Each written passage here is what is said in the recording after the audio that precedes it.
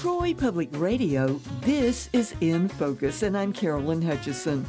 As voters prepare for the November 8th general election, Alabama Secretary of State John Merrill joins us by Skype to talk about voter registration, absentee voting, and what's on the ballot. Alabama Secretary of State John Merrill, thank you so much for joining us by Skype here at Troy Public Radio. I'm delighted to be with you today, Carolyn. Here we are before a major election, November the 8th, and my first question to you is, the Alabama redistricting plan now before the U.S. Supreme Court as a voting rights case, will any of this affect this upcoming election? No, ma'am, absolutely not. We're not sure when we're going to have the results of the hearing that was issued before the Supreme Court, but we do know that it will not impact the November 8th general election. You have been sending the mobile van around to get photo IDs of people who are registering to vote, and that schedule is on your website. How is that going? Oh, it's going extraordinarily well, Carolyn, and I'll remind your listeners that we will be in Chambers County, Tallapoosa County, Barber County, Houston County, Randolph County, Clay County, Cleburne County, Montgomery County, Jefferson County, and Conecuh County, all within the next week. So if they are in any of those areas or any of the surrounding areas within the sound of our voice, they need to check our website at alabamavotes.gov to see where the mobile unit will be and if it's in their area. Let's talk a few minutes about voter registration at this point. When is the cutoff date? Well, the cutoff date will be 2 weeks before the election, and that will enable us to be able to properly process all of the applications that we will receive getting ready for the general election on November the 8th. So we want to make sure that each and every person that wants to participate in this election is registered no later than close of business on October 24th. And if they register electronically, it needs to be done before 11:59:59 on October 24th. So can they actually register on your website? Yes, ma'am, at alabamavotes.gov, as long as they have a valid Alabama driver's license and they're not disqualified for any other reason, any individual can properly register on the website. They can also download the mobile app at Vote for Alabama and register on the mobile app as long as they have a valid Alabama driver's license. In your tenure, you have increased the number of registered voters to what?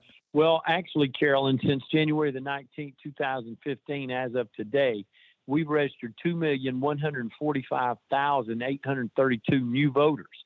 And we now have a record 3,679,375 registered voters in the state of Alabama.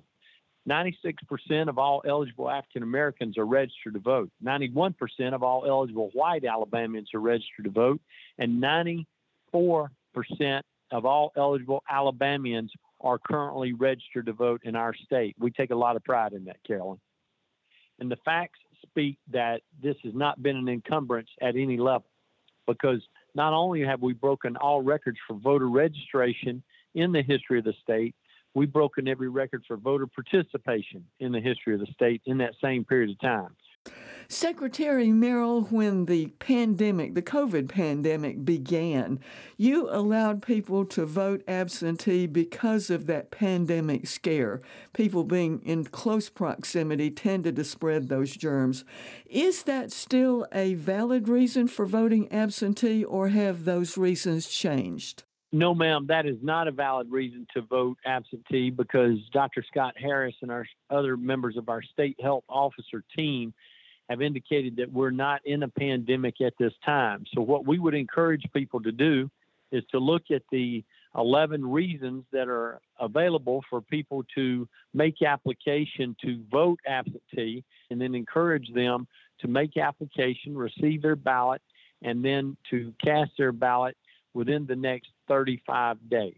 And what are some of those usual reasons? Well, someone may be away at school, someone may be out of town, someone may be working a double shift, someone may be ill or infirmed and unable to go to the polls. And anytime that happens, we want those people to be able to vote too.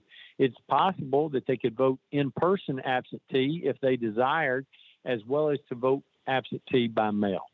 How many more opportunities do people have to register absentee through their own absentee election manager or through your office? Is that correct? Yes, ma'am, it is correct. And those individuals have until November the 1st at close of business to make application to vote absentee by mail. You can also register to vote in-person absentee as late as November the 3rd. But you have to return your ballot. If you're returning it in-person absentee, it must be turned in by close of business on Monday, November the 7th. If you mail it, it has to be received no later than noon on Election Day, which is November the 8th. I remember the last time we checked, it cost about $1.60 to mail it back, and I bet it's a little bit more now that the postal rates have gone up, so people need to factor that in. Yes, ma'am. I believe it's about $1.75 if you use the envelopes that are prepared by the absentee election manager. The sample ballot seems to be rather full. Can you give us sort of a general idea of what's on it? We have a number of state races that are on the ballot. Our governor's race, the lieutenant governor, the attorney general, the secretary of state, the auditor, the treasurer, the ag commissioner, as well as all 140 members of the Alabama legislature. Both of our U.S. senators have been elected within the last 2 years. The second seat, the one that's being vacated by Senator Shelby after 36 years of incredible service, will be up on the ballot November the 8th. And our members of Congress in all 7 congressional districts will be on the ballot. We have a couple of Supreme Court seats that are on the ballot, as well as the sheriff's races in all 67 counties, some county commission races, some elected school board races, and then, of course, some local school board races as well, and state board of education races. There's a couple of public service commission races that are statewide, and some amendments to the Constitution that will also be on the ballot November the 8th. This is a general election, so can people do crossover voting?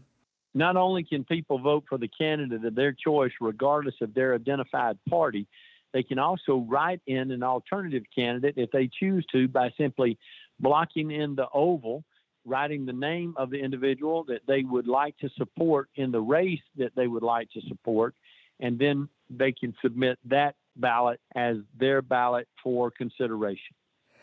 Well, Secretary Merrill, we are short on time, and I know that you and I are going to talk again before the November 8th election, and we're going to take a closer look at those amendments because there are a lot of them. So I thank you for joining us today by Skype. Always my pleasure, Carolyn.